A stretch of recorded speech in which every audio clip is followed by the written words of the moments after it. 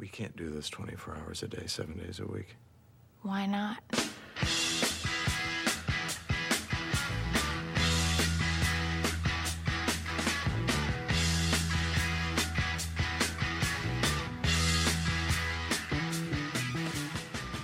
I like men like that. Men who give me pleasure.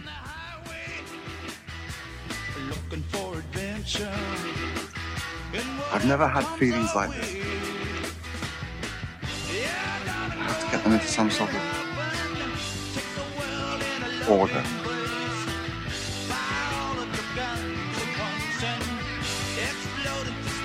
If you have to talk, remember to ask lots of what questions if you want more than a yes or no answer. It'll just happen on its own. You just take them to the lavatory and you have sex with them.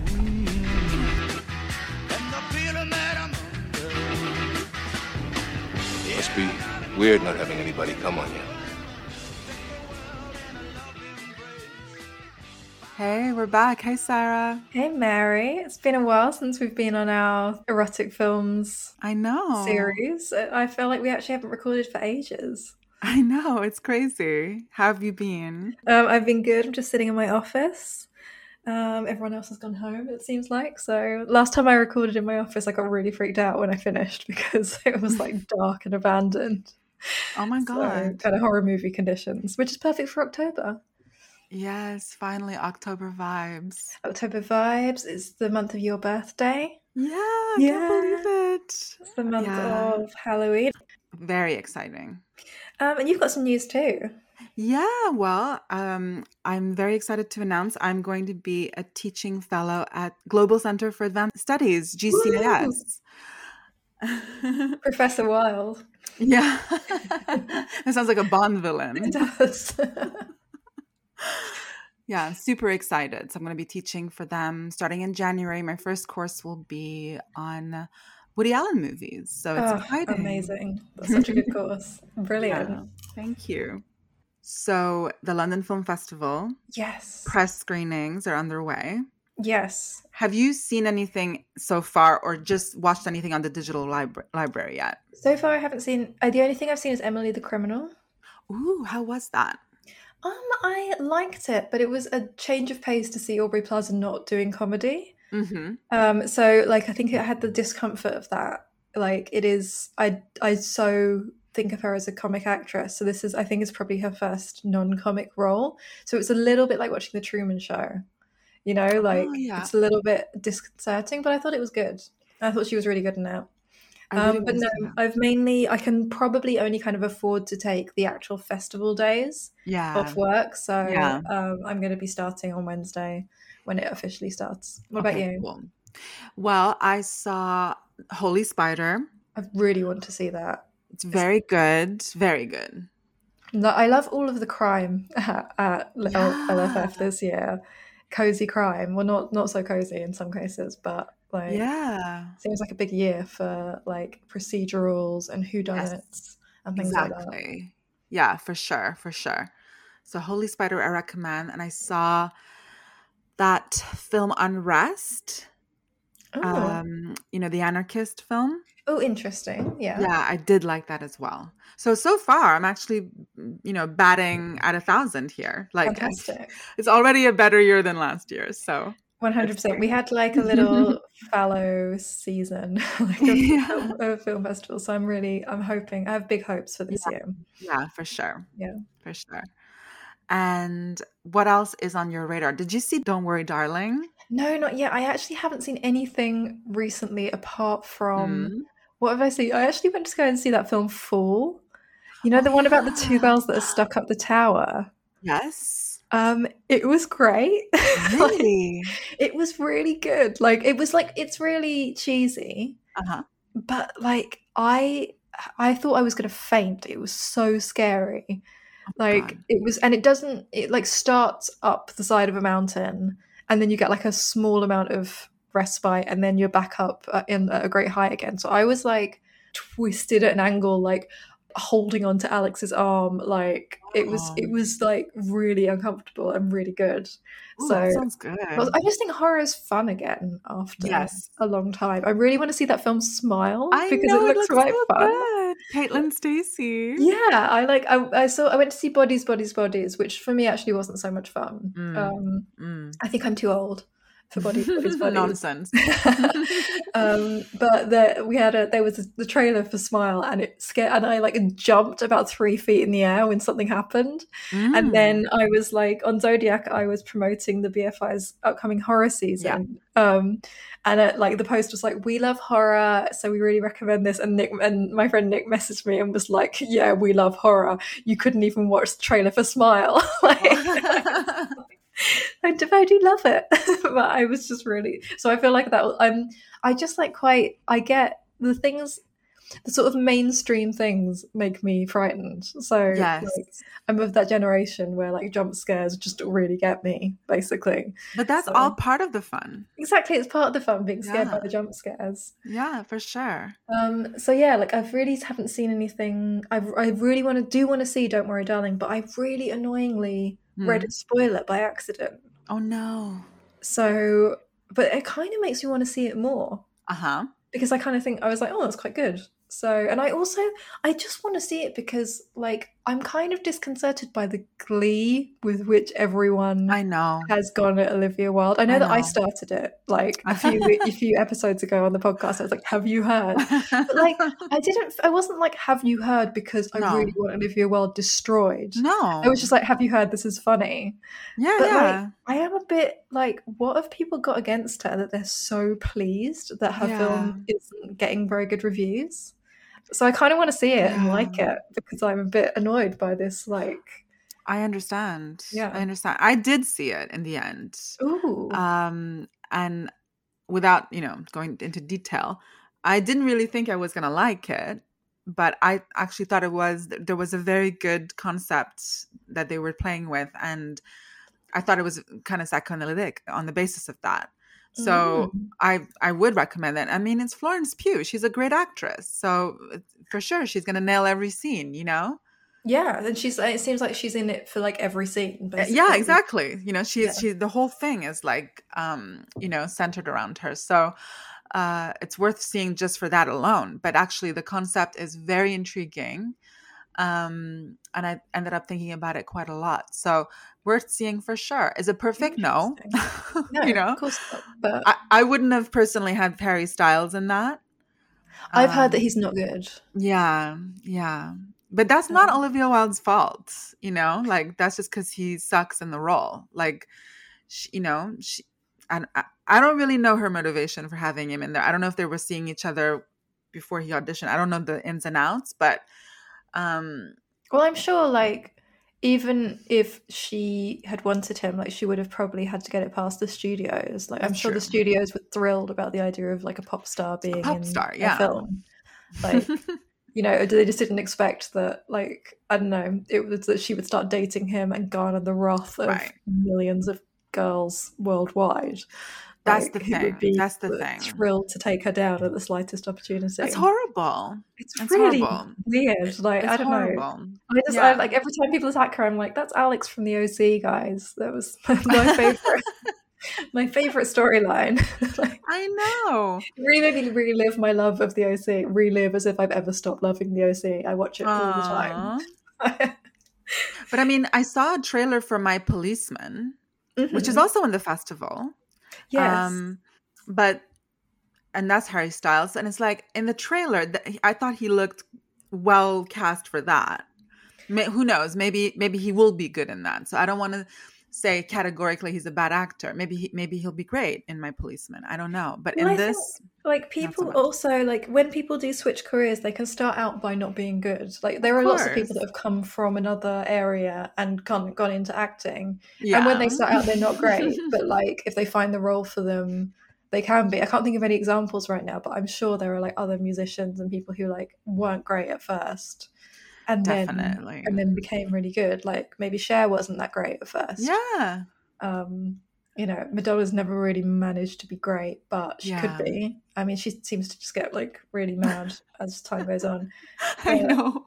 I don't know. He's also like Harry Styles also like has a bit of like he keeps saying stupid things about the films that he's in, doesn't he? I know. Like the policeman one, he was like, it's not like a gay film about two guys being gay, like or something like that. What? So that's exactly what it is. Yeah. And then with Don't Worry Darling, he was like, it's like a movie, like, you know, like a movie like, that you go and see. Chris Pine like astral projecting, like. So I know what he means by that. He means like you should go to the cinema and see it.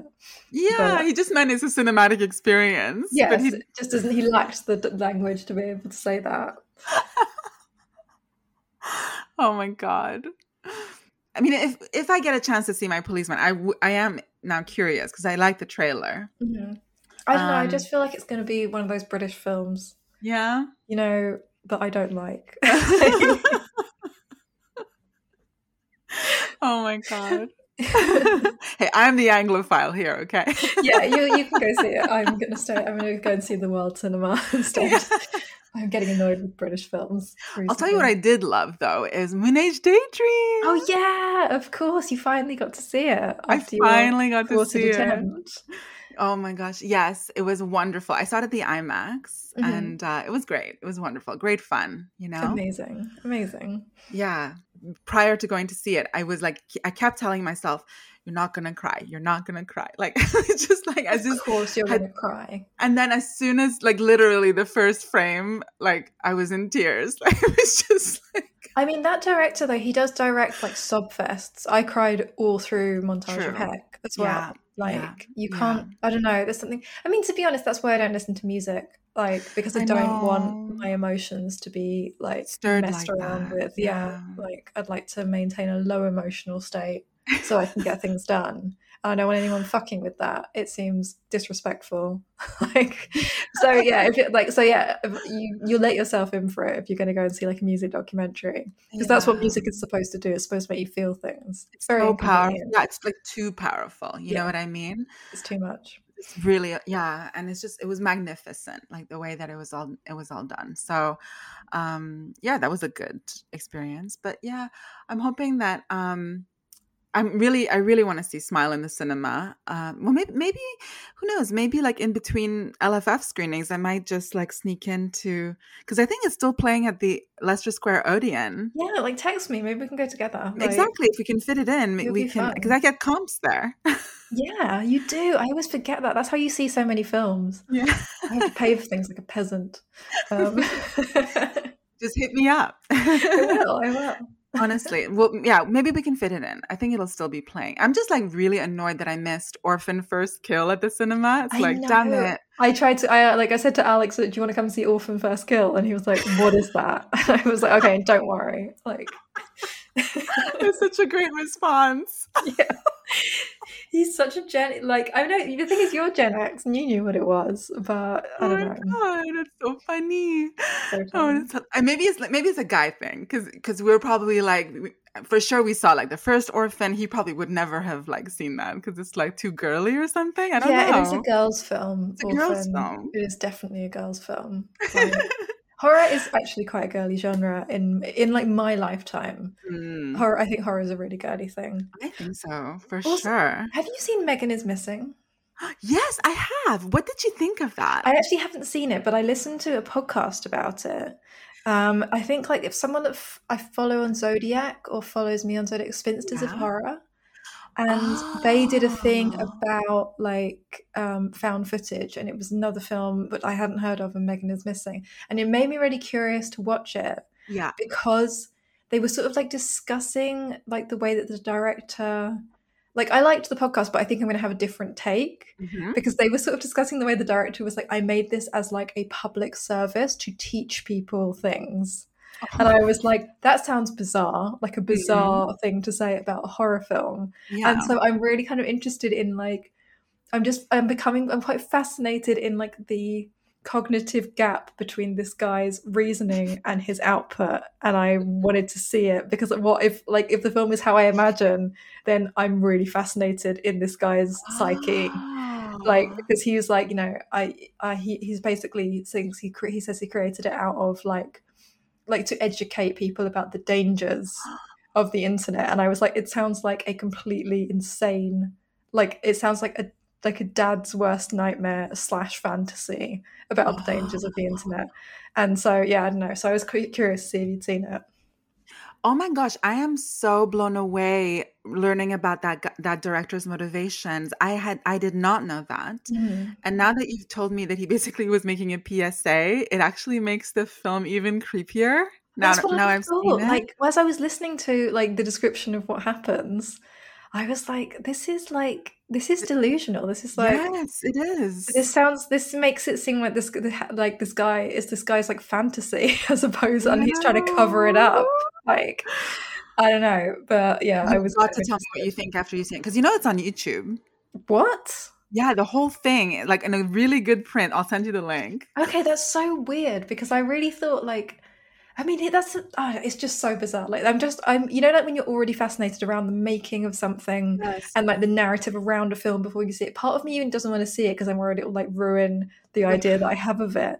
But just the fact that like, all of these teens like picked it up on TikTok during the pandemic, and he was like, you should, like if I had known that all these people were going to find it, I would have said there are certain rules, like don't watch it don't watch it after dark, don't watch it alone, and I'm just like, dude, do you know what a horror movie is? Like, people are expecting to be frightened, but I think in his mind he doesn't think it's a horror movie. Wow. He doesn't know that he's made he doesn't know that he's made an example of extreme horror. That's so fucked up. He doesn't think he has, and it's just like, how did you get into this? Like, how did you make something so extreme if your motivations were so pure? Like, exactly, but they're not pure. Like, they're so much muddier than actual extreme horror filmmakers. Oh my god. Yeah. Anyway, if people don't know what we're talking about, Google Megan is Missing, because I'm sure there's a lot of articles about what happened with this film. But wow. Yeah, I'll send you the link. And the thing is, it's also interesting that he's allowed his film to be on YouTube. Well, that's what's so interesting. It's like, with one hand, you're like, he actually said, this is a film for parents, not children. Unbelievable. And like, it's like, your film's on YouTube for free. Like, and it's very, very extreme. It's like an exploitation film, it sounds like. And the girls on the podcast were like, it's not an exploitation film, like people have to know about these things. And I'm like, I don't know if that's correct. Like, wow, you've blown my mind. Yeah, so I've just basically been in dialogue with this podcast. They can't hear me. Like, we can be like, I don't know. I would say I would have to be devil's advocate. Like, it was like an interesting. They sound like they're really knowledgeable. They've done their research and stuff. And one of them was actually talking from a place of like past abuse. So obviously she's got like a different frame of mind when she's coming at it. That's fair but enough. Like, all I could think of was this guy and his. Like the way that he presents himself, and I was like, whoa, there's something really to unpack there about this person. And his lack of awareness. Yeah. Very, very weird. Okay, interesting. I would never have guessed something like that. And it is just like, it's making me want to rewatch it with that in mind. I mean, if I can find where I'm sure that I read stuff that he like put out there as well. So if I can find any of it, I'll send it to you. But he's he likes to talk about he thinks of it as a PSA of something that parents should watch to warn them of the very real dangers of the internet. It also plays into this like weird American obsession with like white girls getting like kidnapped and sex trafficked. Yeah. Of like, which is like, it's not happening, or if it's happening in extremely small numbers. It's not like, but they have this idea of that they have this like obsession, this like conspiracy theory, don't they? That it's like it's the pandemic of like girls getting like trafficked so they can be like torture fucked. And it's so weird. Like, that's their fixation. It's a total fantasy that like everyone is engaged in. It's like the satanic panic of its day. It really is. It's so, but it's like a weird satanic panic that no one's really arguing with. No. because I don't know, because I guess like no one's getting like arrested. Well, also because on its terms, if you come out and say, like, if I were just to put out a tweet saying, guys, relax, there's not that many teenage girls getting like, swindled in vans and torture fucked. Like, I'm only just saying that to reassure. But how is it good? It's not good optics for me because it makes me look like I'm being cavalier about it. I know, and like that's not what I'm being, but I'm just No, like, it's not that. It's so- just being realistic. It's not that extreme of like a frequency as the way that it's made out. But the problem with the kind of the semantics or the kind of like linguistic issues with like presenting like a counterpoint is that if you do, you sound like you're pro girls getting trafficked. Like it's just like so stupid. we need to let a small amount get trafficked so the gods will give us a harvest. Right. Like, Yeah, that's what I'm really getting at. Yeah. You know? My next tweet is just me like bathing in virgin blood or something. Don't worry, it's just the annual torture fucking. Like, Yeah. So a handful of our maidens. Don't worry. You'll thank me later, you know? Yeah. Yeah, exactly. So it's just at the very heart of it, it's just it's like a problem with the language. But yeah, that's very interesting. Yeah, I mean, to be honest, I thought that it was a well-made film, just in terms of its like execution. Like the leads were great. But I mean, at the end of the day, it doesn't really. It's so funny because like you can intend whatever you want with your art, but the unconscious will find a way through. And so like in a way, it like doesn't really matter if people are like, I intended this, or I like, you know, I want to inspire people to do this, or I want to say that this is right, or I want to be a role model, because it's like your unconscious is deranged and that's what will come out in your art. So like in a way it's cute. Like, when people do that, when people say like, I wanted my art to mean this, because it's like you're not in charge. No. And maybe it's just confirming what you speculated, which is that he almost has to say that as a way of like asking for forgiveness for what he's preoccupied with. Yeah. Like his 100%. Way of like asking for forgiveness. He's almost confessing something that he feels uncomfortable about. And by saying it's a PSA, it's like absolves him of the guilt he carries about it. Yeah. Anyway. Today we're going to be talking about Armie Hammer's favorite film. Yeah. Oh my God. Secretary. Oh my God. That was the best moment when I was watching that with you. It literally proved your theory. Yeah, 100%. And it was just like, it's just so lovely how our series come together because they are just pure instinct. They're like a very psychoanalytic process of just associations. We don't know how they work, and then they just slot together so beautifully. That's amazing. I love that you know, rogue bonus episode fitted perfectly in with our series. It's amazing. I mean, it's divine timing. Such divine timing. Oh, actually, before we get started on the films, we have some new donations. Ooh. So thank you very much to Caitlin Hancock and James Abbott. I think these are actually recurring donations, which is really, really nice. That's so sweet. That's wonderful. It's hard for me to tell, but we'll find out next month. But yeah, we've had some like lovely We've had lots of donations for this series, and it's been really nice, and it makes us feel very appreciated. Thank you very much. Thank you so much to the new donors and the continuing ones. Yeah. And it just makes us feel so loved. It really does. It makes us feel very loved because, you know, in this capitalist society, money really is the only love. Yeah, so, unfortunately. Yeah, it's the universal language of love. The universal language of love. It is. It totally is. What's our love language? Donations. Yeah. Yeah, no, it's really great. It's fantastic. I mean, in terms of fetish, which is the topic today, I was trying to see if I have any good theory to share. I came across a couple of things. So just even on the term fetish, like psychoanalytically, what it means. The term actually first came into widespread use in the 18th century in the context of the study of primitive religions, in which it denoted an inanimate object of worship. And the economist Karl Marx borrowed the term to describe the way that in capitalist societies, talking of, social relations assume an illusory form of relations between things. So he talked about commodity fetishism, which I'm like vaguely familiar with. And then there's the Austro-German psychiatrist Kraft Ebing. In the late 19th century, he defined fetishism as a perversion in which sexual excitement depends on the presence of a specific object. It's all very like dependent, like it hinges on the presence of something that's been deemed a fetish. The fetish is usually a non-living object, such as, it can be perceived as something like a shoe or a piece of underwear traditionally. It's been spoken about in those terms.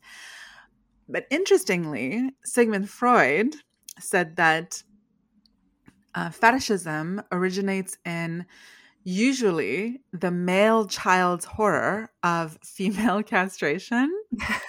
Great. Typical. So confronted with the mother's lack of a penis, Freud said that the fetishist disavows this lack by finding an object, so a fetishized object, as a symbolic substitute for the mother's missing penis. Interesting. Yeah, I would never dare to read it that literally. I think that's kind of absurd. But if we just think of it as, I guess what he really means there is that it's like the perception that something is missing in the discourse. And maybe the fetishist just has an impulse or a compulsion to like replace where they see like the missing link, put in its place like this object that now has been eroticized. And that kind of like closes the gap in the enjoyment. So now without the presence of this object, no sex can occur. Like Eros is like dead in its tracks kind of thing. So maybe maybe it's interesting to look at it that way, you know? Yeah, that's interesting.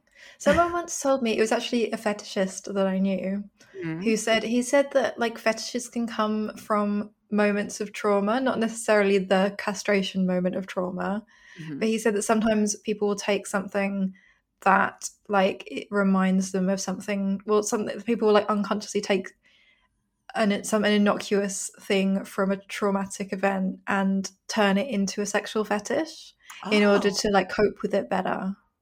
Okay. Basically, which I don't know if that's like particularly psychoanalytic, but it seemed actually like kind of a reasonable thing. Yeah. Like he used an example of like I can't remember it. He just basically used like, he said something, it was like quite a gross example. He was like basically like the smell of like sweaty shoes during like being like spanked or beaten as a child can like turn into like a sexual fetish as like an adult, as like I guess like when you think about like boarding school boys who grow up into like city boys who love being like spanked, that sort of thing. So yes. Like, and they go to like particularly like really cruel boarding schools, and then they like grow up and their thing turns into like a sexual, like a pleasurable thing. I guess I don't know how much like truth there is in that, but it actually seems like kind of a logical it does process. That's so interesting. Yeah, I mean, I guess he was like talking just from personal experience, but like that's kind of, and I'm sure it's not like as like A to B as that, but and it probably doesn't happen to everyone in that same way. But yeah, it's interesting thinking about like in when you think about it in that sense, it seems like actually a really clever thing that the brain does, or like that the unconscious does, to take something horrible and make it like erotic. Yeah, it's like, as you say, like by way of coping. Yeah, exactly. That's so interesting to me. Wow. So had you seen, I mean, obviously you'd seen Secretary, but had you seen The Night Porter before? I had. I it's interesting because this was like an interesting process of seeing two films that I'd seen in quite sort of, I would say like my first stage of sexuality, or like, like, so Secretary I maybe saw when I was 16, Night Porter a little bit later in my early 20s. But like still I would consider all of that time to be like, as I don't know, the same kind of block of time. So it's Mhm. interesting seeing it now. And I found them both a bit cringe, but not maybe maybe because they're associated with a time when I was just very different, or Mm. like I don't know. Maybe I think I'm struggling with my younger self a little bit at the moment. Mm. Like I keep like getting annoyed with like Gen Zs for various things. And I'm like, Alex, like you're so grumpy. Like, and I'm like, no, I think I'm having like a struggle with my younger self at the moment. Oh. So yeah, it was interesting to kind of see them again. And Yeah. like but because I loved them both so much when I was younger. Mm. And I actually showed Secretary through at a Zodiac screening a couple of years ago. Yeah. And I just remember, like, I've always liked Secretary, and I had always liked The Night Porter, and I think I will like it again. But like, it seemed so bonkers. Both films seemed so bonkers to me, especially The Night Porter. Yeah. Like, I didn't really realize the tone of both films are quite mad. Yeah. Like, They yeah. are. They have very strange tone, especially Secretary, actually. Tonally, it's a little bit weird. Like something about the music is kind of like a bit cartoony, and I don't know exactly. It's a bit strange. It does not seem true to life. No, not at all. Which actually both of them, the fact that they're not true to life, like adds to their psychoanalytic appeal. Yeah, Definitely, for sure. because it's kind of like you can have like readings. I mean, I didn't remember a lot of the stuff in The Night Porter, but I did not remember how much that it's set in Vienna, and they are they're like trying to psychoanalyze themselves. It's so bonkers. I hadn't really remembered that. Yeah, it's true. Oh, but Charlotte Rampling's so gorgeous. Oh my God. She has a perfect face. She does. Oh, she's amazing. My friend Kirsty looks like Charlotte Rampling, and she listens to this podcast. But yeah, so I'm very excited to talk to you about these films. Yeah, Had same. you seen them before? And Yes. So I saw Secretary when it first released in the cinema. in the cinema. Wow, that must have been quite an experience. It was. I was pretty captivated. It was captivating when it came out. It really was. Yeah, it was so different to anything else I'd seen, and I really love James Spader. Like I find him so attractive. And The Night Porter I only saw maybe 5 years ago, so more recently. Oh, For okay. the first time. And then I really only looked it up because I found out that Lars von Trier said it's his favorite movie of all time. I did not know that. Yeah. Interesting. Okay. Yeah. So based on that, I was like, right, I gotta see this, Daddy says it's his favorite film. Yeah, you've got to watch it if Lars von Trier recommends. Absolutely. So, and then when I watched it, I thought I could kind of see the appeal for him based on like the kind of movies that he makes. But I feel like I still didn't get into it that much. I like it as a thought experiment more than anything else. You know what I mean? It is hard to get into. It is hard to get into. It's got a very like hard shell, and there's something at the center of it that is almost like inaccessible. Yeah, I think it is. Like, yeah, it's very like, and I guess I don't know. I think I watched it much more easily when I was younger, because when you're young, you do kind of watch films a bit like a sponge, and you just absorb them. And so to try and like watch it critically was tough. Yeah. Yeah, and like and it's interesting. Which one do you want to talk about first? I mean, I was thinking chronologically. So starting with The Night Porter. Yeah. Let's do what it. do you think? Yeah, I agree. I think that's a good idea. So, The Night Porter, 1974, Liliana Cavani. After World War II, Max, a former Nazi concentration camp officer, works as a night porter in a hotel in Vienna. Outside his work, he is engaged in the process of analysis, in quotes, with a group of former SS members. When a former inmate, Lucia, arrives at the hotel as a guest, both are forced to confront their shared past and ambiguous sadomasochistic relationship. Yeah, these are very messed up people. Hell yes. So 1974. It's interesting to me because it's not that much after the Second World War. No, it's not. And it's No? about the same time that actually we talked about them earlier, I think before we were recording, but around like Baader Meinhof time, isn't it? Is it Yes. not? Yeah. So like there was an extreme kind of like like a backlash, or not exactly a backlash, but there's an extreme left or extreme socialist like reaction to that time going on in Germany. And meanwhile in Italy this was happening. Has it been actually considered as a Nazi exploitation? Is that how it's been referred? I think it's a Nazi exploitation. Yeah. Definitely. I mean, it's like got a more serious tone than like Ilse, She-Wolf of the SS or whatever. Okay. And what's that Tinto Brass one? Salon Kitty. That's the one. It's a musical. It's a musical. It's not taking itself seriously then. No, it's not. It's a very different tone. Very different tone. So yeah, like very different to other Nazi exploitation, but still 100% Nazi exploitation. Okay. Yeah. Okay. It's set in the 50s. And so these two had I guess what you could call like a sadomasochistic relationship in wartime. Yeah. So he's depicted as like a sort of rogue doctor, or like a guy who's like pretending to be a doctor and performing like experiments. It's very horror movie-ish. Yes, it is. Like I never really realized like how much a horror movie it is, all of those scenes in the concentration camp.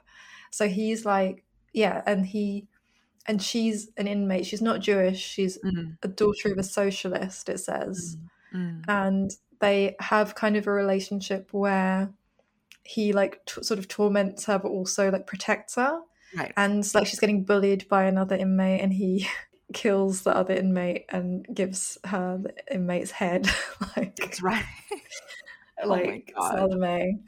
So they have, and then so they have this kind of relationship where I guess she kind of depends on him for survival. And then when she turns up at his hotel, they like fall back into this relationship. But the tables are kind of turned, and she's like sort of rich and free, and he's like in this kind of lowly position. He's a night this porter. Hotel. He's a night porter. Yeah. Yeah, so it's like a reversal of, I guess, the dynamics of what their relationship was like before. But what's interesting is that when they re-encounter each other, they sort of fall back into their affair, restart their sexual relationship, and they're quite like frantic and desperate with it as well. Yeah, I guess what I'm kind of curious about is when we're talking about fetish, I just think of this movie as being a really good thought experiment for just how irresistible that object is that we've deemed is the fetish, right? Even if you have literally like escaped the clutches of threat on your life, and now you know by all means you should be content with like your position in life. You've got freedom. You know, no one controls you. It's just so interesting how one can be seduced again into what is really like, I guess, like a dysfunctional pattern, but it is really the side of desire. So in a way, you don't have like consciously any control over that. Yeah, 100%. Like I do think the way that they kind of portray the way that they kind of get together immediately, as it is like very much like they're not. Their unconscious kind of takes over, and they're not. Like what you were saying before, yeah. And it kind of reminds me of, remember what Zizek says about Vertigo? He says only by turning her into a dead woman can he like consummate his relationship with her. Yeah, like it's like it's that mortification, and I think like the fact it's something to do with like the relief of. Not exactly death, but like a sort of like psychic death. Like, I think like these two people had this like experience together that was so like kind of close to death and so like far away from like living life, and the challenges of living life and going on with your life are so great that it's like a huge relief for them to enter back into this like state of mortification. Wow, that's brilliant. And it's like, and like I think to a certain extent, like I think this kind of relationship can be experienced on like a small microdosing level by anyone, like because there's, you know, the challenge of like, it's actually interesting, we're talking about Jeffrey Dahmer earlier, like, you know, there's you could have the challenge of like relating to a person and like, you know, experiencing their like full personhood. You can mortify them, and like, and there's also like mortify yourself, kind of. Yeah. I don't know, I think there's something to do. It's obviously like they're both finding life so challenging. Yeah. He's finding life challenging because he's guilty. Yeah. He's shameful because he's done He's trying these to cover terrible up his things. crimes. He's trying to cover up his crimes. He doesn't really want to cover up his crimes, but he's sort of being, I think, like the hotel, the fellow SS officers, the entire place is like his mind. You know, like, so I think like the kind of, there are these like sort of competing like processes, and there are these like allies and these enemies, and he kind of, you know, I think he sort of wants to be punished and wants to be caught and wants to, I think, just kind of really wants to stop living because of the things that he's done. But he has this like weird like kind of super ego like presence sort of telling him to like cover it up, telling him to like uncover it, but also to like cover it up, or telling him that in covering it up he is uncovering it. It's all very confusing what they're saying, isn't it? It doesn't make any sense. So yeah, I feel like it just doesn't seem real that he happens to inhabit this hotel that's full of Nazis. Exactly. And everyone's in on it. Everyone that he knows is like part of this conspiracy, like, that's keeping him going. So I think like the hotel is kind of just his madness. Sure.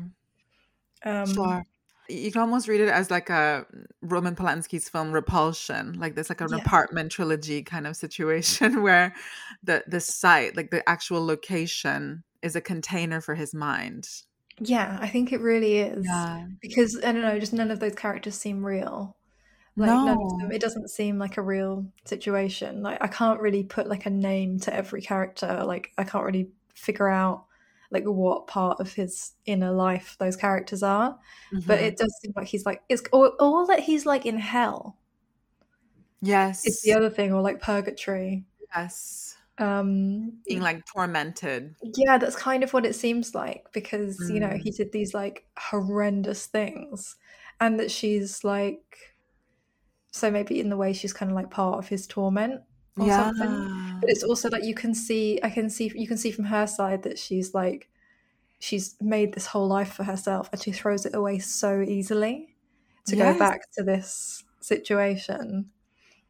And I just, I don't know, it's sort of like, I can totally see how people do that, even in like, it doesn't have to be like to go out with someone you met in a concentration camp, but like how people get back into like unhealthy relationships so easily because like it's so, I think there are like two kinds of love. I think that there's one that is like what we should really be aiming for, which is like a kind of love that makes you want to live your life, where you can sort of like, you can be with a person and that person makes you want to go like move on and move forward. Or there's like the kind of love where you recognize something in where there's something kind of recognizable in someone, and what you recognize is like a past trauma, and they kind of like spark those familiar feelings for you, and it's so easy to stay with those people because it's just easier than being brave enough to go on with your life. Yeah, well, it's, you know, it's a known quantity. The trauma is a known quantity. We've been here before. Yeah, exactly. So the repetition of the situation is actually, in a very paradoxical way, very alluring in its comfort, because it's reassuring to know how this ends. It's almost like comforting, even if it ends in tears, at least you can predict the trajectory of the relationship. Whereas in a brand new situation that doesn't present the same traumatic parameters, that's an unknown quantity. And you don't actually know what's going on there. You don't fully know the dynamics because they haven't been mapped out for you. You're not returning to old ground. That's so interesting, because actually that really explains a lot about fetishists' states of mind, because the fetish is always the same. Exactly. Like, and most people get sexually bored by doing the same thing over and over again. Like, people don't want to watch like the same porn, and they don't want to have sex with the same person and do the same thing. Yeah. But like a fetishist will never ever get bored of like whatever the shoe, because like it's like there's something about like the repetition and the familiarity that's like really important. I think like fetishism is kind of like a childish state. Yes. And these two are kind of like children. Yeah. When they get together, like they're like playing more than anything. I can see like theoretically or even ideologically how it would be enticing to go after the thing that you've done before. You've gained some mastery in it because you've been here before. Actually, I was reading something about this film and that how it depicts maybe even the political continuity between like wartime Nazism and post-war Europe, and the psychological continuity of characters locked in a compulsive repetition of the past. And this might explain how, I guess maybe, I don't know if this was like Cavani's intention. Maybe, I don't know whether she made this movie as like a political statement. But I think it could be read that way, that it's like almost like a warning that, the Holocaust is over and like we defeated the Nazis, but we always have to remain vigilant.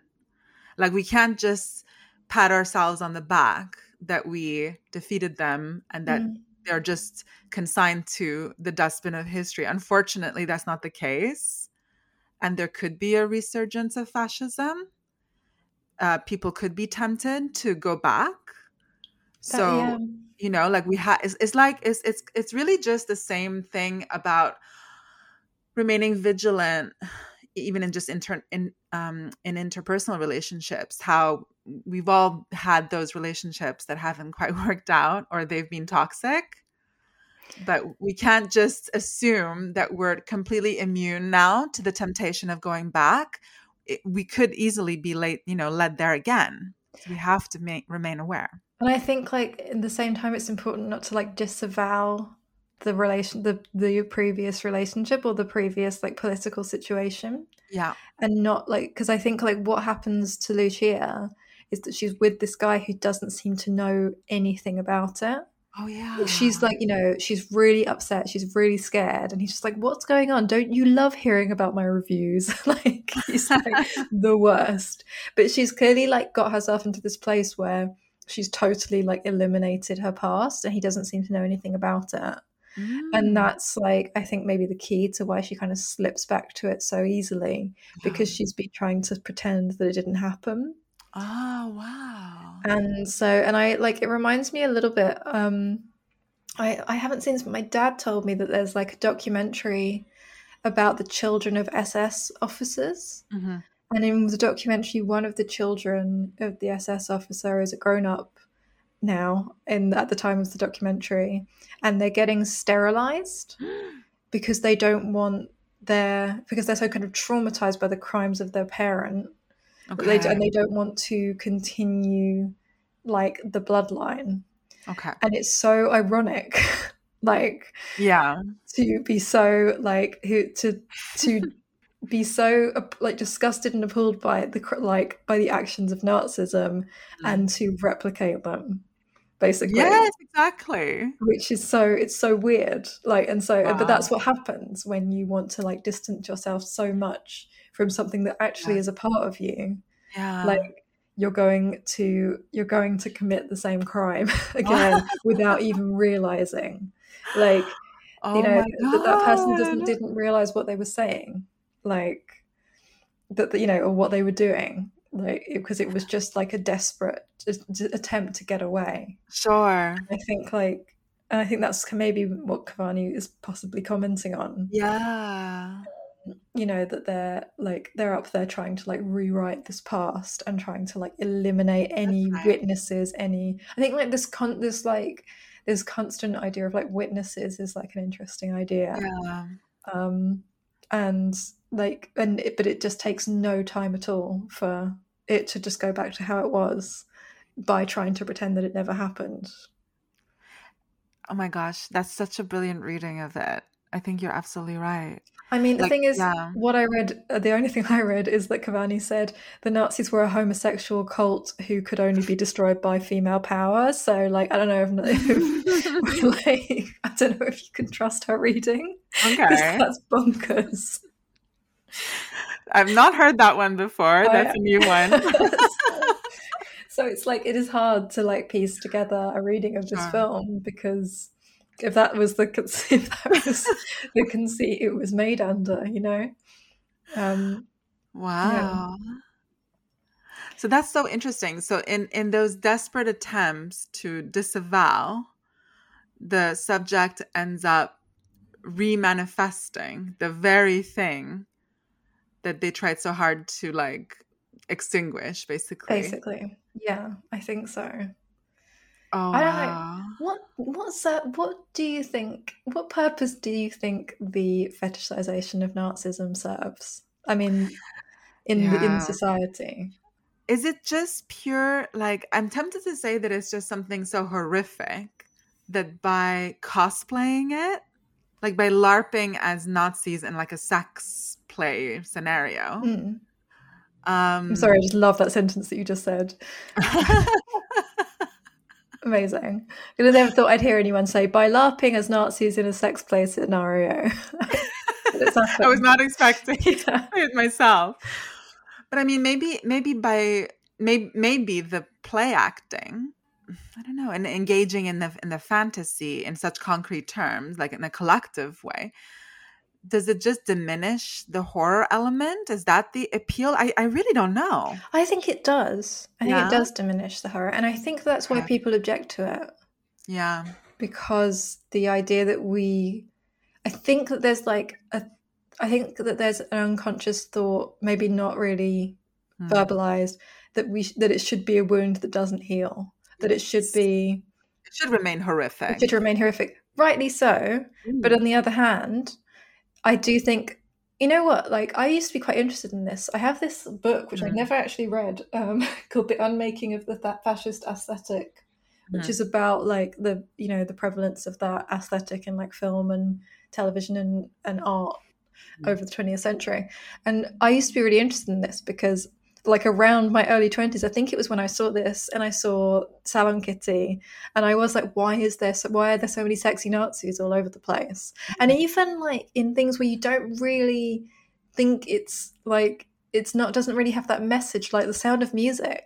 Yeah, like, you know, you have this coming of age, like really sexy like song in the conservatory with this guy who ends up being a Nazi, and he's like this dreamboat guy, and it's like, how are we supposed to understand that? Like, you know, it's like Liesel's dream boy, and then at the end of the film he's a Nazi. And I also noticed it in Schindler's List. You've got Ralph Fiennes as like, and yeah, he has like a pot belly that he had to like eat a lot of like protein powder to get, and like, you know, he's like, it's like the film wants you to like pretend that Ralph Fiennes isn't attractive in that role. That's ridiculous. It's ridiculous. And then there's a scene where he has like a Jewish maid, and he's like sort of terrorizing her, but she's like just come out of like the shower, or she's had a bath or something. She's got like dripping wet hair and like a see-through dress, or like a nightie, and she's terrified, but she's got a see-through dress. And she's gorgeous, and he's gorgeous. And I was always like, does Steven Spielberg not know? Like, and unconsciously, I think sometimes, I don't know, I do think like this thing creeps in without people realizing it if you try. And so I don't know what it is exactly, but it's a very interesting thing where like unintentionally it's happened to in like the most sort of, this is in the most wholesome of films, or not wholesome, but like the film that is supposed to be like whole-handedly condemning this thing, Of course. has this like quite ambivalent scene in it, and I was always like completely baffled by it, like as to why it was there, and why did no one realize it was there. And so I think sometimes like to not like, I don't know, sometimes you're in more danger if you don't think about that stuff, because then it creeps in accidentally. Yeah. I don't know, like I haven't seen that film for a long time, but I do remember thinking like, this is weird, like because he's those little slips, it was a slip up. I think it's slip up. I think it's weirdly exploitative, and it's weirdly sexy in a way, like, and I don't know if it's supposed to be like, you're grown-ups, you can rise above this like woman in her see-through dress with Ralph Fiennes because you're a grown-up. But I'm just like, why does she have to be in a wet dress then? Like, I don't know. Those are choices. Exactly. So I don't know. Like, I think it's something that creeps in even when people don't realize that it's creeping in. Yeah, even when they have good intentions. Yeah. It's still something that seems to come back. I kind of know what you mean. And I think maybe that's the horror of it. That this was going on. While this was going on, people were having sex, and people were having relationships, and people were getting on with their lives. And like eroticism was still alive and well, even when this like horrendous thing was happening. And I think maybe that's where that's the thing that is really horrifying, and that's why that scene is in that film. Yeah. Because it's like supposed to remind us to feel guilty about eroticism, like because it happens simultaneously with horrendous things.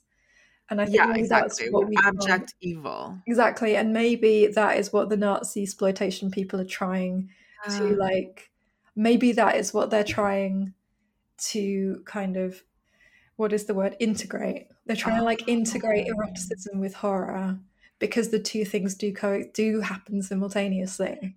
Okay. That makes sense. That makes sense. And maybe it's something like, like the Jungian shadow theory of, the more you disavow your shadow, the more it controls you and makes you self-destructive. But if you gaze into it and try to, like, as you say, incorporate it into your conscious personality, if you just engage with it more often than not, it won't have this dysfunctional hold on you. You can actually like deal with it in a much healthier way. Yeah. So that it doesn't become this powerful object, like a fetish. Yeah. That in the absence of it, you cannot enjoy life. Yeah, I guess so. Okay. Interesting. God, I didn't think this conversation was going to take this turn, but like... No, me neither. But it's really down to you, because your reading of it is really outstanding. Oh, thank you. Well, I mean, I still think it's a bit of a messy film, or my reading is messy. I'm not totally sure, but like, yeah, it does. It presents a lot of questions, I think. Yeah, that film, and and it is somewhat different, and it's also interesting because I think that film is so easily consumed in fragments. And like even my mind remembered it in fragments. Like I didn't remember the entirety of the film, because if you consume the film in its entirety, it's a really uncomfortable process. Yeah. Like, and it's not actually erotic at all. But then people like fragment these different like scenes and different moments from it. Like I always remembered the bit where like she locks the door of the bathroom and like smashes something, and then she undoes it and he like steps on the glass, and then she puts her hand underneath his foot. That's right. And I was always like, I like that. But then obviously like when you watch it like within the film, you're like, I can't enjoy any of this because it's really uncomfortable. Yeah, it's very strange. Yeah, very strange. But yeah, I don't know. Yeah, I think it is all in, as you said, what was the word you used for like, LARPing? No, not LARPing. For like, the way that they kind of come together. I can't remember what you said. It was a good word to kind of describe the quality of their kind of mood, or their... Well, they seem to me, they seem so like frantic and desperate. Frantic, yeah. I think that was so. I think that's like maybe where the key of the film is, that they're not really like, it's just how fast and how like downhill it all goes, and how fast, Yes. Like, I don't think they love each other. I think they just want to like kill each other, basically. They just want it all to be over, don't they? I think so. Yeah, they seem just almost like on autopilot. Yeah, exactly. It's like, and that is the thing, it does seem like an afterlife of some kind. Yeah. It's just like the souls have left the bodies. Yeah, it's very uncomfortable because it's like you can. These are not embodied people. Yeah, no, they're not. You know, they are just like they're almost like it's like the undead. It's like zombies. It is, and I think like actually guilt has a lot to do with it for both of them, because like I think she has guilt as well. Yeah, because she like sort of was like she kind of formed this alliance in order to stay alive. That's right. And I think like people do have like survivor's guilt as well, don't they? Yeah, he's got like the guilt. He's got guilt for good reason, and then she's got also this like guilt as well. And it's like guilt that like neither one of them can really live with. That's right. That's exactly it. And I don't think either one of them is living. Like, not really. I think it kind of is like they died there in that camp. Yeah, they really did, spiritually. Yeah. This is probably like a good place to check in with the listeners and say, if you're thinking of going back to that toxic ex, don't do it, because you're gonna be a zombie. You are. Do you want to be a zombie? Oh my gosh. Sarah, I'm so excited that Scorpio season is just around the corner. We're going to be at the height of our powers. I know. What shall we do? Ooh, we should plot something. Just overthrow the government. Yeah. Scorpio season will end with me self-immolating. Yeah, oh no. Outside Kwasi Kwarteng's house. And then I'll have to do the podcast alone. Yeah, and our films don't help. They do not help. Should we move on? Let's move on. Okay. Secretary, 2003 or 2? Mm-hmm. Oh, 2. Okay, sorry, 2002. Steven Shainberg, who I don't think really I know any other films by Steven Shainberg. No, me neither. After being released from a mental institution, socially awkward self-harmer Lee attempts to adapt to a normal life by applying for a job as a secretary for an eccentric yet demanding attorney, E. Edward Grey. Sorry, that was a very long sentence. I did not edit. Soon, their professional relationship gives way to a series of sadomasochistic encounters, and Lee experiences a personal awakening. Mm-hmm. Maggie Gyllenhaal. Oh, she's so good. She's so good. Zoe Smith, doppelganger. Oh my god, yeah, she does look like Zoe. Don't you think? Yeah, that's very interesting. I never saw that before, but you're completely right. She does look very similar. Yeah. Wow. Nice. So many doppelgangers in the podcasting community. Yes, there really are. Yeah, for sure. Having said that, I can only think of those two. So maybe. Well, I mean, you and Mia. Yeah, me and Mia. The first thing that I want to comment on is her sewing kit. Oh my god, yes.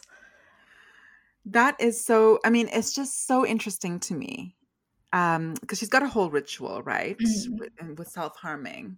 It's just the way that she like organizes it. It's obviously something she's been doing since like maybe her childhood. Yeah.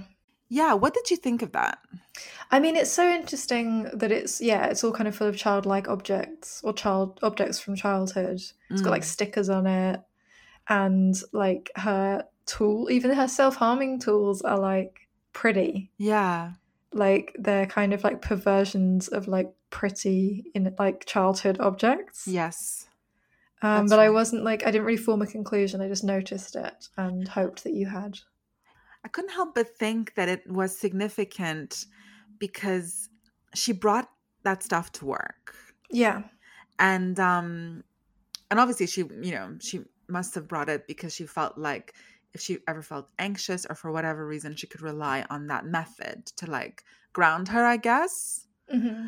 But it's for me, it's the fact that he came in for some reason and then caught her with her sewing kit. Yeah.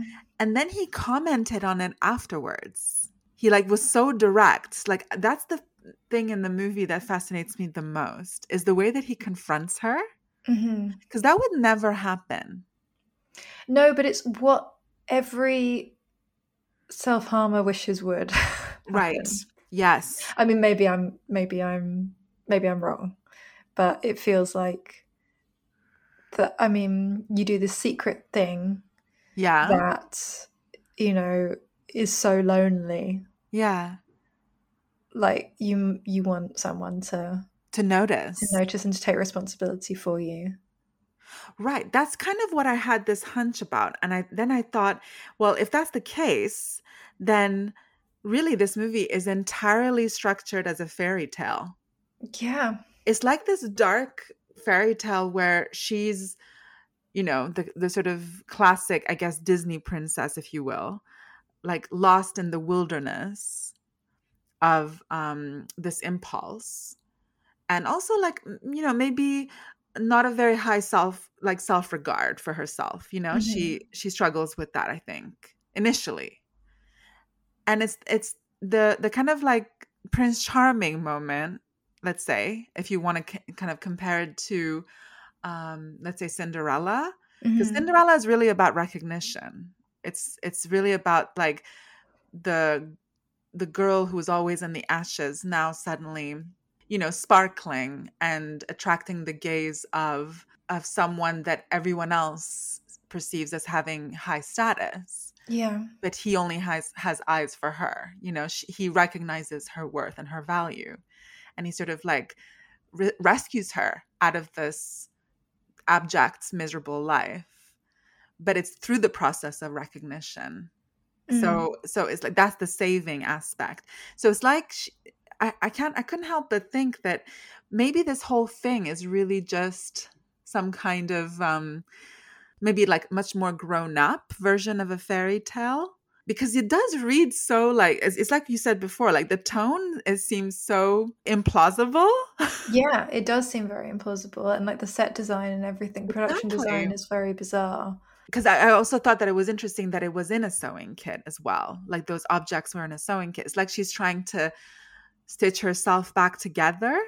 Yeah. And that is, I think, doesn't he say that? Like, Does he say exactly stitching though? he doesn't say stitching.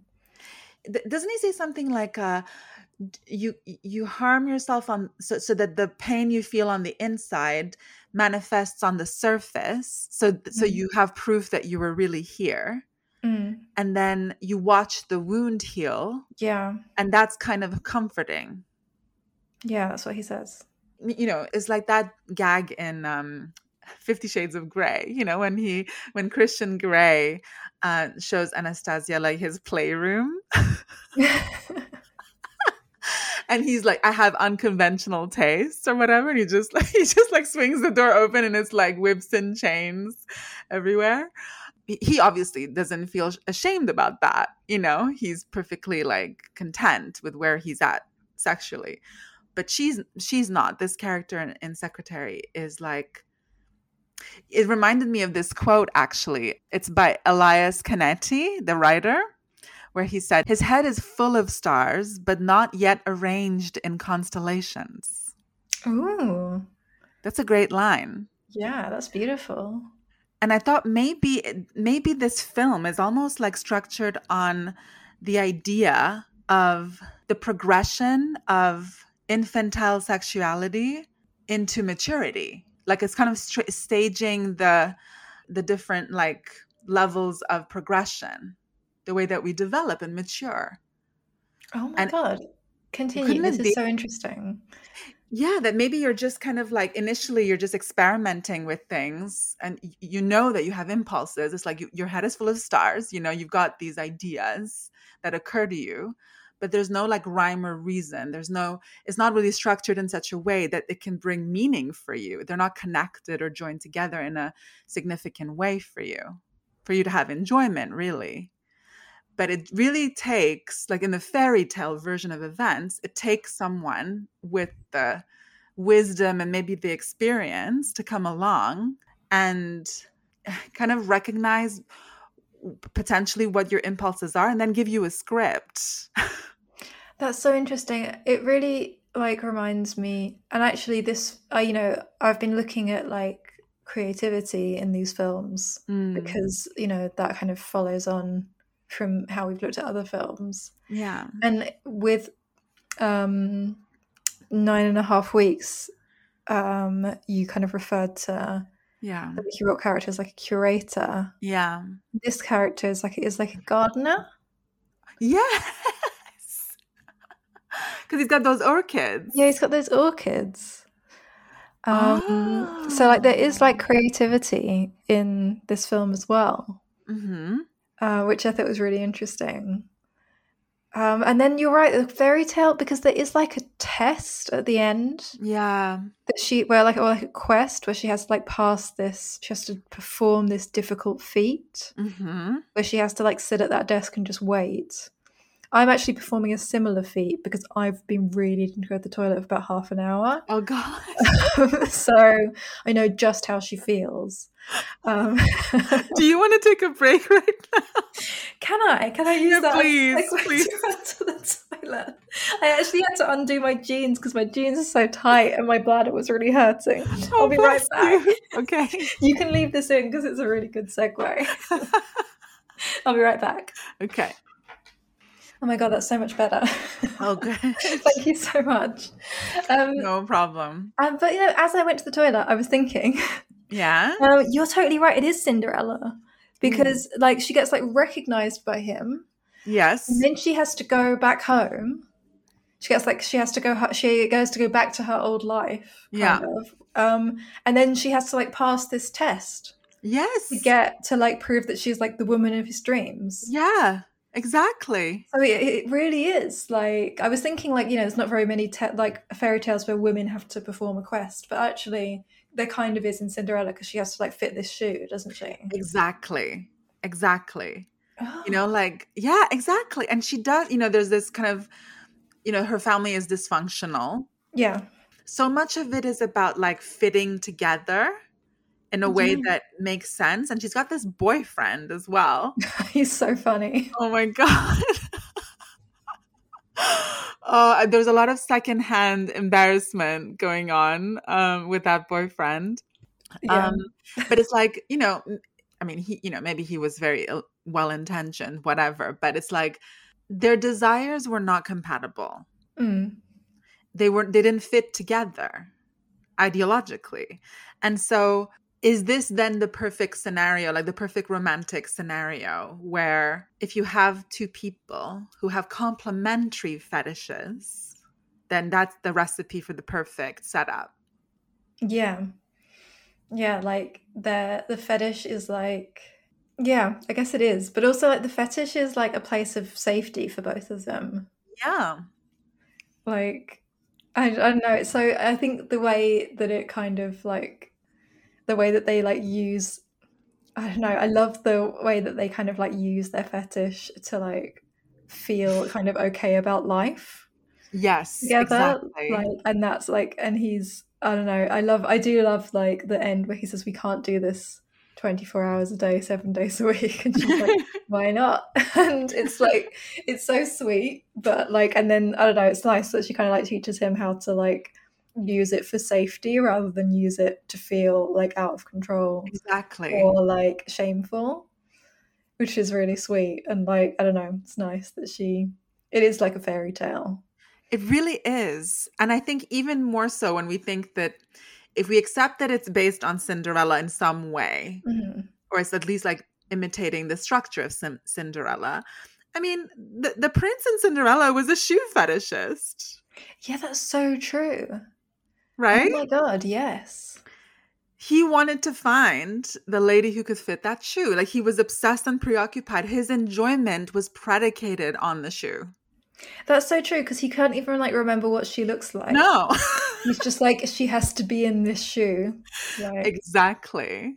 So oh my God, Mary, that's genius. Yeah, he was hooked on shoes. Oh and my God. So they just had this like lovely marriage where she had all the shoes she could possibly want. And right? he, like, as long as he got to enjoy them too. Yeah, I want to see the version of Cinderella where she's like wearing stilettos and like, you know, has her heel on his neck or something like that. 100%. Like, it's so cute. We should put that on the list for production. Like a sure. retelling of a shoe fetishist retelling of Cinderella. Of It could just be a Cinderella. short. Yeah. Oh my God, that would be great. Yeah, I mean, because it seems like the object has to be in its rightful place for the fit to, you know, have a lasting positive effect in the relationship. Maybe that's the key. I mean, I have to say, I was very envious of her life. I know, it was so lovely. Like, and it's interesting because they're like the healthy version of the couple in the Night Porter. Yeah, exactly. Because they've got this interesting thing where they have accepted a certain level of stagnation or a certain level of like mortification in order to both be able to like move forward with their lives.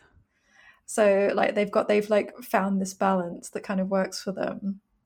Whereas like in the Night Porter, the mortification is like at the expense of living.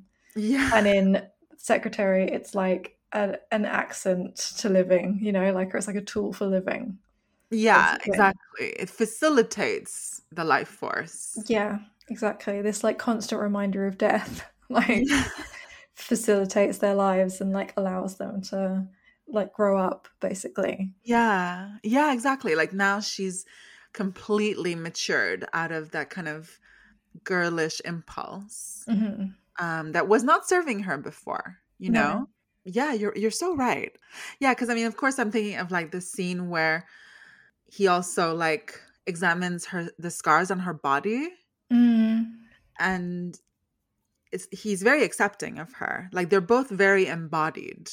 Yeah, they don't seem like they're trying to escape their situation. Like they're very fully present, which makes me think of, because I mentioned to you before that I've done EMDR therapy. In the therapy, we had to also use, I had to use grounding objects. So if I felt like dissociated, the grounding objects would help me. So I had like a few things, actually. I had rose quartz stones, and I had like some essential oil as well, like eucalyptus. Like the smell is so strong, you know. It brought me back in my body. But also like a picture of my niece, like just little things that were like brought me back into the present moment, like grounding. And I think that in a way, the fetish also is kind of like a grounding object too. Yeah, you're right. It's like this material thing that you can cling to. And maybe for her, I mean, the way I read it, how she was engaging with the self-harm was more as an escape. Yeah, 100%. And I think like there's a point where the fetish becomes an escape. Yes. As well, because she says time out to him. That's right. But I think that's the point where they're not admitting that it's happening, or like he's not admitting that it's happening, or like it's kind of being like disavowed in this strange kind of way of like, he's sort of ignoring it. He's ignoring like all of her advances and her, like, she's kind of like initiate play and he's like ignoring her. And so I think like by the end of it, that's how they've learned to use the fetish as like a grounding object. That's right. But it does. Exactly. It's not throughout the film. Like it kind of gets like out of control. Yeah. They have to kind of learn each other's boundaries. Yeah. I guess so. Yeah. I mean, you know, it's kind of like an idealized version of that kind of relationship, and the way that it's like mapped out in the film, I can see the appeal of that. 100%. Like it is idealized because, I mean, it's idealized along quite traditional like lines. Like it's idealized because she doesn't really want to do anything. Yeah. And he is a lawyer. Like, and he just so happens to want to like be the breadwinner. Yeah. Like in their relationship. Yeah. But still, it's like it's such an idealized version, and I think it's like really comforting I think it's a really comforting, lovely film. Yeah, I agree. And I don't know why. And it's obviously not to Armie Hammer. But it should be. It Like, should be. a very comforting, lovely film.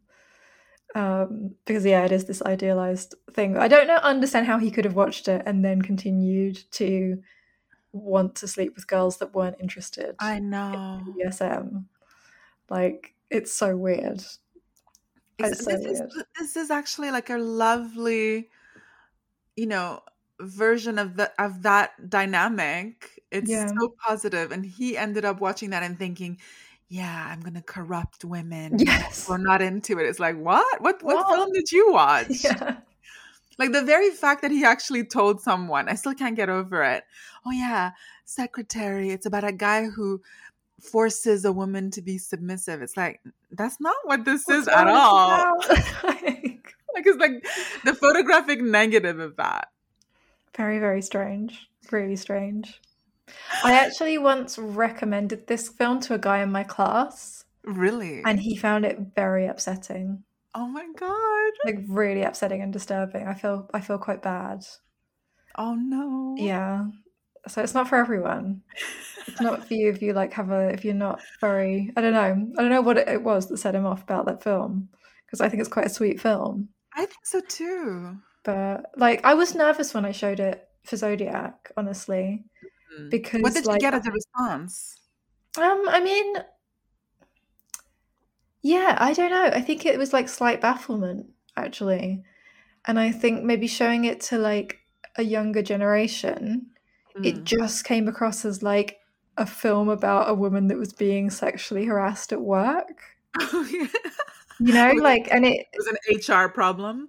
It was it came across as an HR problem. And I was I don't know. I found it quite hard to carry the belief in the film. Now that I've spoken to you about it, it's fine. But it was a different experience to when I watched it as a 16-year-old and found it really uplifting and eye-opening. I guess maybe I mean, I was a self-harmer as a teenager. I think I've spoken about that on the podcast before. Yeah. So I think I found it comforting for that reason. Because it is about because as you say, it's about someone kind of being seen. Sure.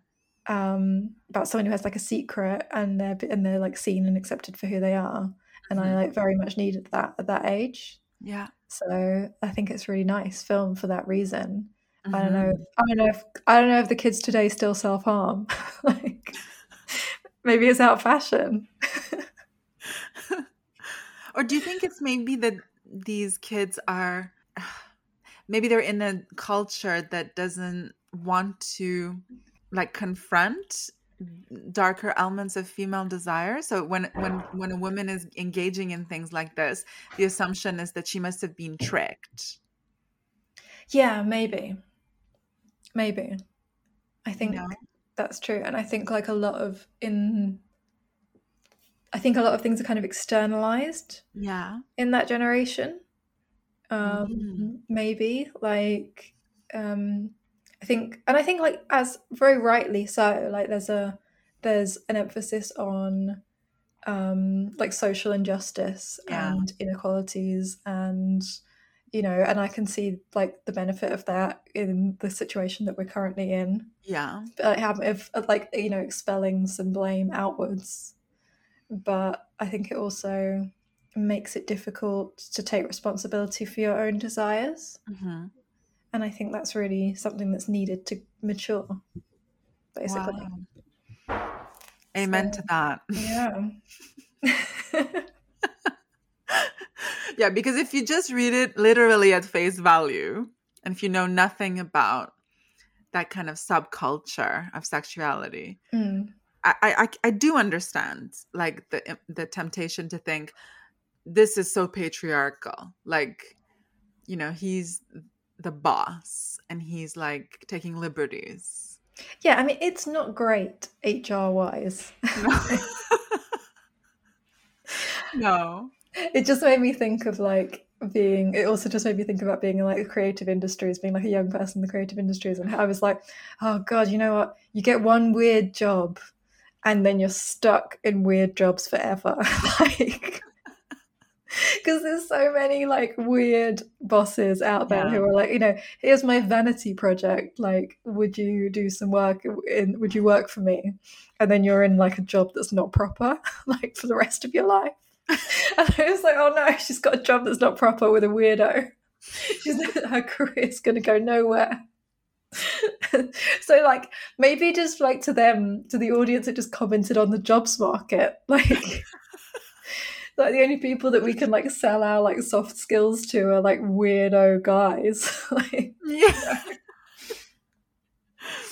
Yeah, I can understand that concern. it's not as funny when like, when we have like a financial crisis and the only way you can make money is like selling your like feet pics to the losers, like go on OnlyFans. Like really, I think like this, the sex work industry has become a tyranny, like in these dark times. So maybe the combination of sex and work in this film is unsettling for that reason. In this economy, secretary is not fun anymore. It's not like cute. Oh my God. Yeah, and so maybe for that reason, Armie Hammer, coming from like that kind of wealth, he is actually attributing things to it, that they don't belong. He's just reading it as a way to exploit. Yeah, and I think because this film doesn't have a lot of like grounding in like financial realities, No, I don't really think of this as like a labor film. Not at all. It's not a film about work. Like she's not getting a job to earn money. She's getting a job like for some kind of like for some kind of process in her recovery and her maturity. Exactly. Because she says like, he does say to her like, you're overqualified. This is very dull. And she's like, it has to be dull. Like it's important to me that it is dull. So it's not really about work. It's not about creative ambition. She's not trying to get ahead in his company. Like, she's trying to give head in his company. That's very good, Mary. No, but I mean, it's so funny because like, I think that at least when I saw it, this film actually normalized quite a lot of,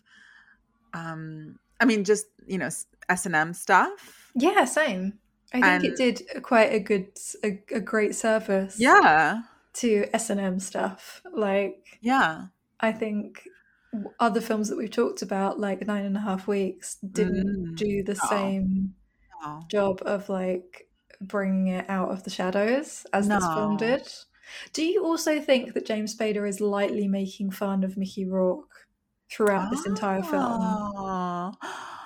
Well, now you say it, I can see why you think that. Because just like Mickey Rourke, he talks very quietly all the time. Like, I really think that it's maybe a joke on his part, like about 9.5 Weeks. Because wasn't James Spader is like involved in that like first wave of like erotic filmmaking. 100%. And so like he brings this legacy to this film that otherwise wouldn't be there. This film is like new wave erotic cinema. Yeah, because what was he in before? Like Sex, Lies and Videotape. Yeah. Crash. Yeah. So he's been in a few things. He's a veteran of this thing, and they brought him in there with this new young actress. Yeah. So I think he like brings this legacy with him, and I think he's slightly making fun of it. Yeah, for sure. I don't think he's like self-aware enough to make fun of his own films, though. I think he's making fun of Mickey Rourke instead. Easy target. Yeah, exactly. Yeah, I think you're right. Yeah. Well, I think we nailed it. Yeah, I think so. I think we covered it. Yeah. We're almost done with the series. We only have one topic to cover now. Yep. And that's paraphilias. Yeah. So that's going to be in 2 weeks. And then in the meantime, we're going to be at LFF. Yeah. So depending on what happens, you might talk about some of those films a little bit more. Yeah, for sure. Okay, cool. Well, in the meantime, we hope you enjoyed this episode. Keep rating, reviewing, subscribing, doing all of the things. that help us. We very much appreciate it. Yeah, thank you so much for your engagement on social media and your donations. Oh, and Mary's going to be doing her Halloween posting Yeah. on Instagram all month, which we very, very much enjoy. So enjoy that. Until next time. Bye.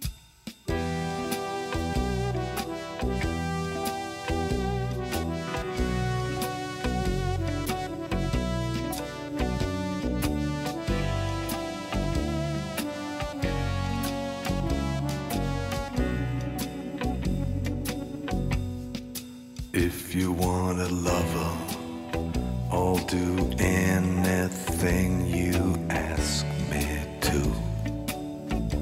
And if you want another kind of love, I'll wear a mask for you. If you want a partner, take my hand. Or if you want to strike me down in anger, here I stand, I'm your man.